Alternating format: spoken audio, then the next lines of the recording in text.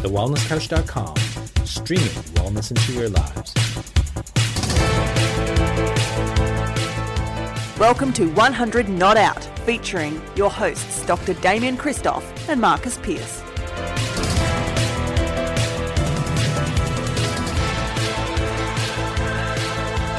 Welcome to 100 Not Out, a weekly show dedicated to helping you master the art of aging well. Marcus Pearce here with you, and as always, it gives me great pleasure in introducing the fabulous co-founder of The Wellness Couch, the founder of Forage Cereal, my brother from another mother. Oh, how I miss him. He's recently back from Thailand, Dr. Damien Christoph. Hello, legend. Sawadee Krap. How are you, mate? Krap.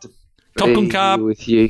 Cup Kum Krap. Thank you. Nice to be here back in freezing Melbourne. I got to tell you, it's so cold right now. Yeah. Anyway, sunny, no rain. Tell you what, it won't be cold, won't be freezing cold in Ikaria when we're there this year. We've already got a band of registrations for 2020, Damo.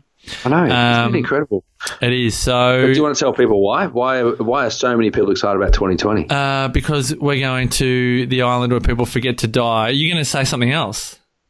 Well, no. That is so early days. Don't. We are going to Ikaria, September 2020. Are we doing anything else?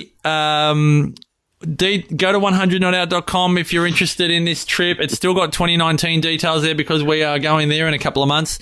But 2020 is already on the list for about half a dozen people. So this is a small, intimate 10-day longevity experience on the Greek island known as the island where people forget to die. And we might do something else as well, but we're definitely not going to make any announcements. Mate, I've got a baby almost due. There's nothing else happening in my life outside of a baby. Let's not come up with grand plans, big ideas. Tell me about that. Like, we're only days away. Really. Days away. As we record, we are 8 days away from a due date, but it could happen any time. Well, as this goes out, you may already be... Yes. When this episode drops, it could be the baby could have dropped. Yeah. Well, certainly would have dropped. It might have dropped out too. That's it. I've never caught the baby. Never caught the baby. Are you going to do it this time? I realised why. All of Sarah's births have been water births. So it's very hard to catch a baby in water. Got him, yes! That's what I did. Are you saying that you dropped catch? No, but Jackson, he was born in water and I caught him on the way out. Yeah, but like they're floating in the water. So you're not there to catch them. Like they're just... Maybe kind of just, hold the head as it exits. And then, as the baby then comes out. Yes, yeah. So you're talking about you handed Jackson to Michelle. Well, I was there. I caught him as he slipped on out and didn't drop him. And then... Well, you can't drop him. They're in the water. They don't float. They don't float. They do sink. Oh, really? Oh. There's no air in them and there's virtually no fat. So, of course they go. Anyway, so this time I want to do what you did. Tommy didn't breathe for the first 2 minutes after when he came out of the water. First 2 minutes. I'm a bit nervous. I watched the video back the other day. It's like torture. No one else was panicking except for me. Well, that's probably because the umbilical cord was still pumping. There was still blood going through. Oh, no. I think Sarah was just in the high of just having a baby. So she was like, it'll be fine. And look, our midwives were great. And the wonderful midwife, Libby, is coming back for this birth, which is wonderful. She lives on the same street as us. I just anyway, don't know why I'm bringing all this up now. That is my one little around birth is you better take that first breath, baby.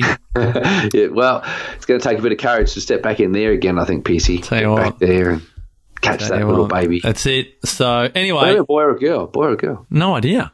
Oh, it's a surprise. Full of surprises. Love it. You are. Life, as my mum tends to say, there's not enough surprises in life. Everyone wants to know the answer to everything. So, we are just going into the unknown. I love it. Going into the unknown. Now, we've got some big news, which is really a great topic of conversation on this podcast. Both of us have big news. You go with your big news. All right. So my big news is that Sarah's mum and dad have bitten the proverbial bullet, sold their house in Inverloch and are moving up to the Byron Shire. Wow. In a matter of weeks or months. It took them 8 days to sell their house, which is just another reminder of when you are on purpose in life and things are flowing, that you can do no wrong. This is not, some suburban Melbourne house. It is in Inverloch, the country Victoria, small town, bang, 8 days. Boom. So they'll be up here by Christmas, which means we will have 3 generations living up here in the Shire. We'll have a bit of help for our 4 growing children, which I'm so excited for, and I'm pumped for the kids to have. Oh my gosh, need with a capital N. And the kids get to have that special time with their grandparents, which is what we talk about a lot on 100 Not Out. And I love the. Are they going to live in South Golden Beach? They'll live in the Byron Shire somewhere.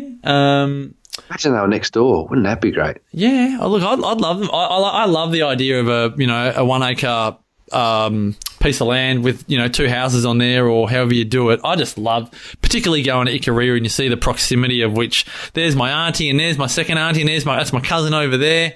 I love all that stuff. But I love the courage of people who are, Rob's 71, Jill's 69. It's a lot of courage to move states and all the rest of it. At that point of life. So that's my big news. But you've got some big news along similar lines as well. Speaking of courage. Well, I do. I think the thing here is that, let's not wash over this or gloss over it. It's a courageous step to leave what you've known for your whole life. Massive. To then go to an environment which, quite clearly they trust Sarah and you in making the decision to move up to the Great Byron Shire. But it's a big deal. Like, it's a big decision just to pack up your life, leave all that you've known and all that's familiar. 7 decades. Yeah. Yeah. Well, have they lived in Inverloch for 70 no, but like Latrobe Valley, Gippsland region for 40 plus years. And then they grew up not far from where you are. Bayside, Mordialloc, kind of, that area. But it's been in Victoria that whole time. So all of the kids are up here. So all of their kids and all their grandkids live up in the Byron Shire.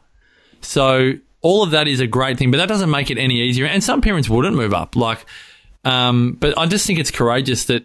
And you know what is interesting? Like, socially, it's almost, there's this view at, you don't go and follow your children or whatever, or your grandkids. You don't know what will change. But you look at all the cultures that we talk about and the people that we talk about. Like, there's a lot of safety in family, a lot of security, and not to mention the wonderful growth of relationship building that you get to have with generations. So, I honour it because it's almost socially not uncool, but it's, no one would hold it against them for staying in Victoria either. No way. Well, it's a great state. Great state. It is. Fantastic. The best. Just lacks a bit of weather consistency, but not that's a problem, because that's why you live in Melbourne or you live in Victoria, because you get to have 4 seasons, which is great. Similarly, Piercy, my mum, who's been a single mother, single parent forever, since I was 7 years old, she has shown incredible courage throughout the years, to the extent that we stayed in our house even though she was a single mum and she had to pay our mortgage and then raise children all by herself. Fortunately, my wonderful, amazing grandfather and my papa and my nana were there to help out.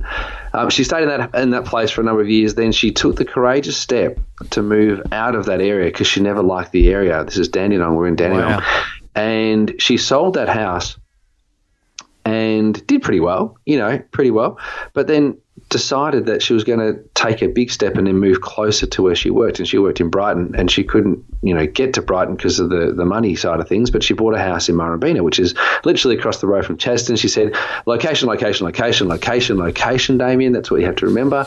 And she bought this place in Murrumbeena, sold that a couple of weeks ago, which was great. Obviously in a down-turning market, but still got a great price for this place. So she should.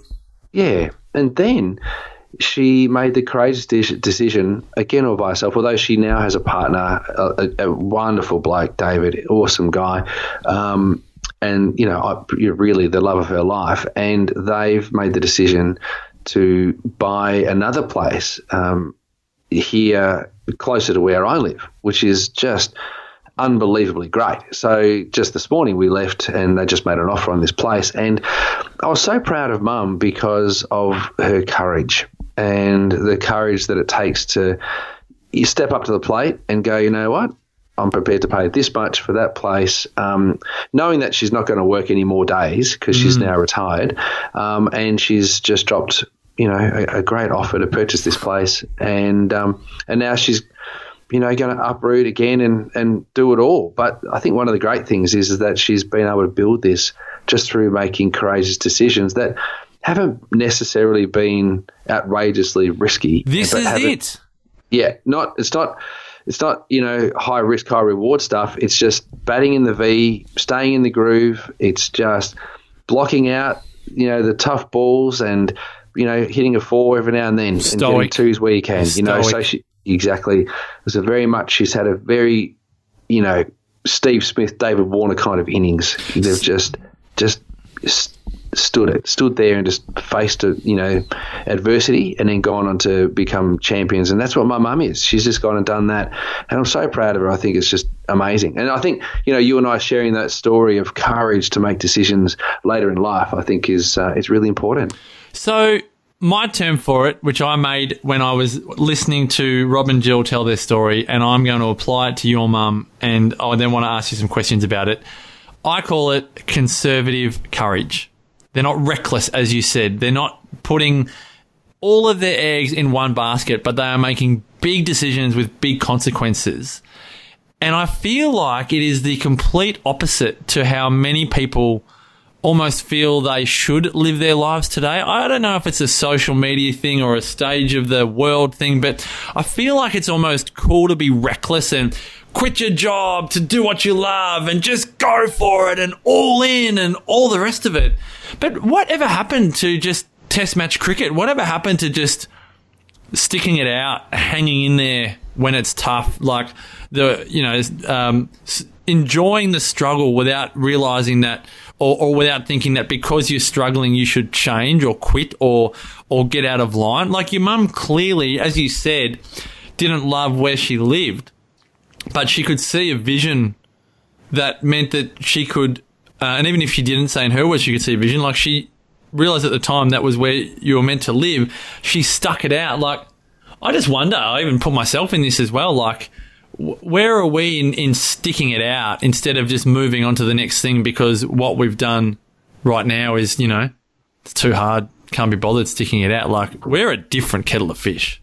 Well, we are a different kettle of fish, and this is a replacement kind of, or replacing kind of stage in evolution, of the evolution of the human, and or the evolution of the world. People are replacing. So when things get broken, or things get tough, or they get tired, or they get tethered, they replace it rather than repairing it these days. That could be a limb, that could be an organ. Not even just a couch. It could be, just go get a new kidney, a new heart, a new hip, a new knee. Yes, and not that there's anything wrong with that, folks. Don't crack it. Just reinforcing your replacement point. It's not just a new couch. It's even new body parts. Yes, that's right. And there's a number of reasons. One, it's more possible now than ever before. We're a richer country, so we can do those sorts of things. We've got access to all of this stuff, and it's not that expensive anymore. Whether you get a couch from King Furniture or you get a couch from A-Mart, it's still a couch, and you can just do it. So... But we're less likely to repair stuff. I remember when our vinyl couch had tears in it, when we were living in Dandenong, we tried to find someone who could repair the tears in the vinyl instead of actually going to get a new thing, and maybe it was a couple $100 to repair it as opposed to a couple of $1,000 to buy the new one. But they got us another 5 or 6 or 10 years, Yes. So that was just what you did. Like, it didn't have to be brand new all the time. These days, we probably do brand new a bit too much. And it's hard to find repairers, particularly for furniture. Yeah, for vinyl. Yeah. Crikey. Yeah. Where are you going to find that? Just not going to, they're not on every corner store. But I'm with you, mate. I think that people kind of move on a little bit too early. Maybe it's a premature end to what could have been for a lot of people. So they kind of just move on too quickly. I think maybe it's a premature evacuation. What do you think about that one? For all of our other cheeky-minded listeners hearing Damien Christoph talk in that language, you can hear the toilet talk and all of that. Now, I tend to think that the maturity that you're talking about there, the lack thereof with your earlier comments, but the maturity that you're referring to, I tend to think that element of human nature is what sets the exceptionals apart from the mediocres. I think the wisdom we can learn from our parents about sticking it out and hanging in when times are tough, I think those generational lessons will hold us in good stead in the year 2019 and in the year 2099. I don't necessarily think, because I am a chucker. I'm not a repairer. Sarah laughs all the time. Something doesn't fit. I don't even think to donate it. I will just think to chuck it in the bin. So it's like, no. Donate and all. And it's just, it's, and I don't know if it's my mum thing or whatever. But then when we're doing all of these interviews and learning about success in life, it's actually about, it's not necessarily wearing small clothes on a growing body. That's not what I'm talking about here. But I am talking about learning the lessons of hanging in when times are tough and not giving into the social media facade that just because you don't like something, you can just go and buy something new. Do you feel that they're the kind of goalposts that really would be wise to keep stuck in the ground and not try and move too much?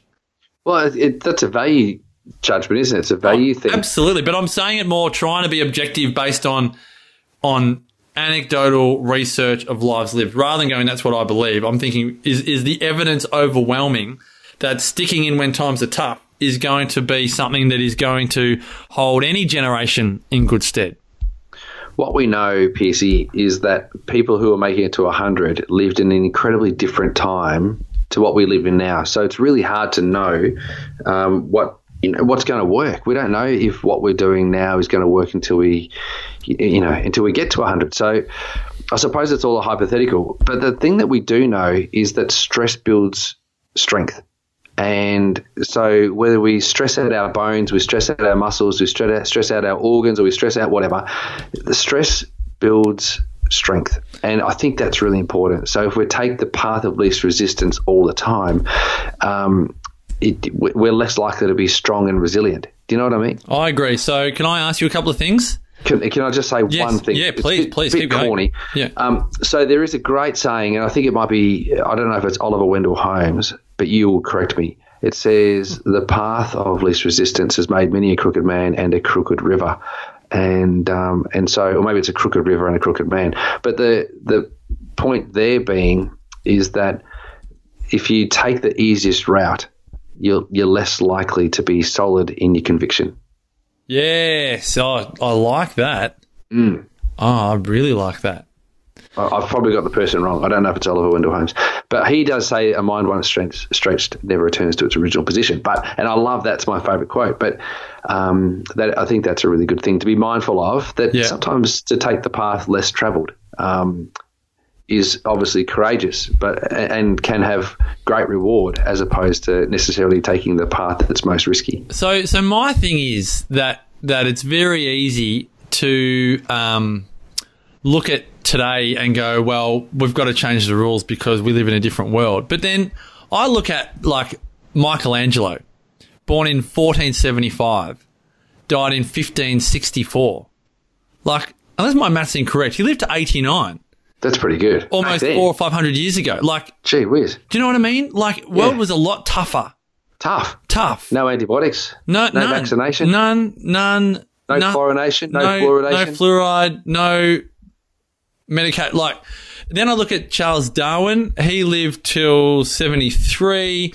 Pythagoras, back in before Christ, 570 BC to 495 BC. Like, you've always got to do it backwards, but that's 75 years of age.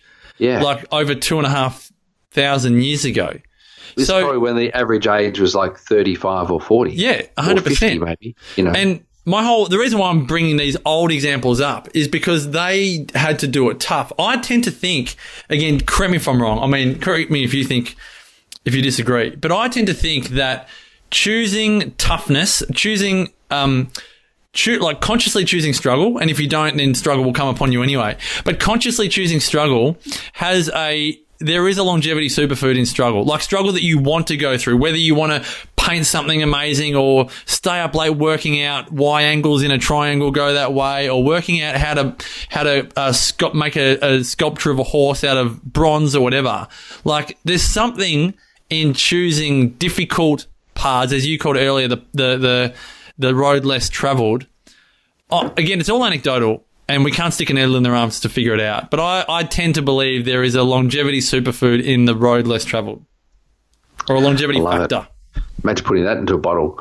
I agree with you, PC. Yeah, I agree with you. I'm thinking about it, and it's interesting because science yet hasn't unravelled why we live a long time. Yes, they say, your telomeres will shorten, or you know what I mean. They might say those sorts of things, but there's no real proof as to what is the most successful recipe for living a long time. So we've got to live a great time. We look at Wim Hof, for example, who's doing biohacking. I don't know whether or not you've got to jump into an icy cold bath every single day. I love that he does it.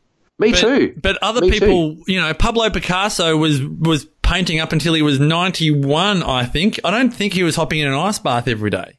No, but maybe he didn't have a heater. So, there's different.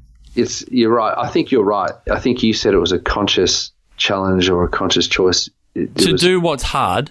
To do what's hard. The conversations we have off air about you and Forage and just the challenges of business. What do you mean? Forage is easy. Forage is a dream. Yeah, it's an absolute dream. But whether it's an artist, whether it's someone creating an incredible cereal, whether it's a health practitioner, like doing what they love, but knowing that there's hard work in that, I definitely think. And again, I'm convinced of it. Everyone else can go stuff themselves, but I'm convinced that there is a longevity factor in doing hard work.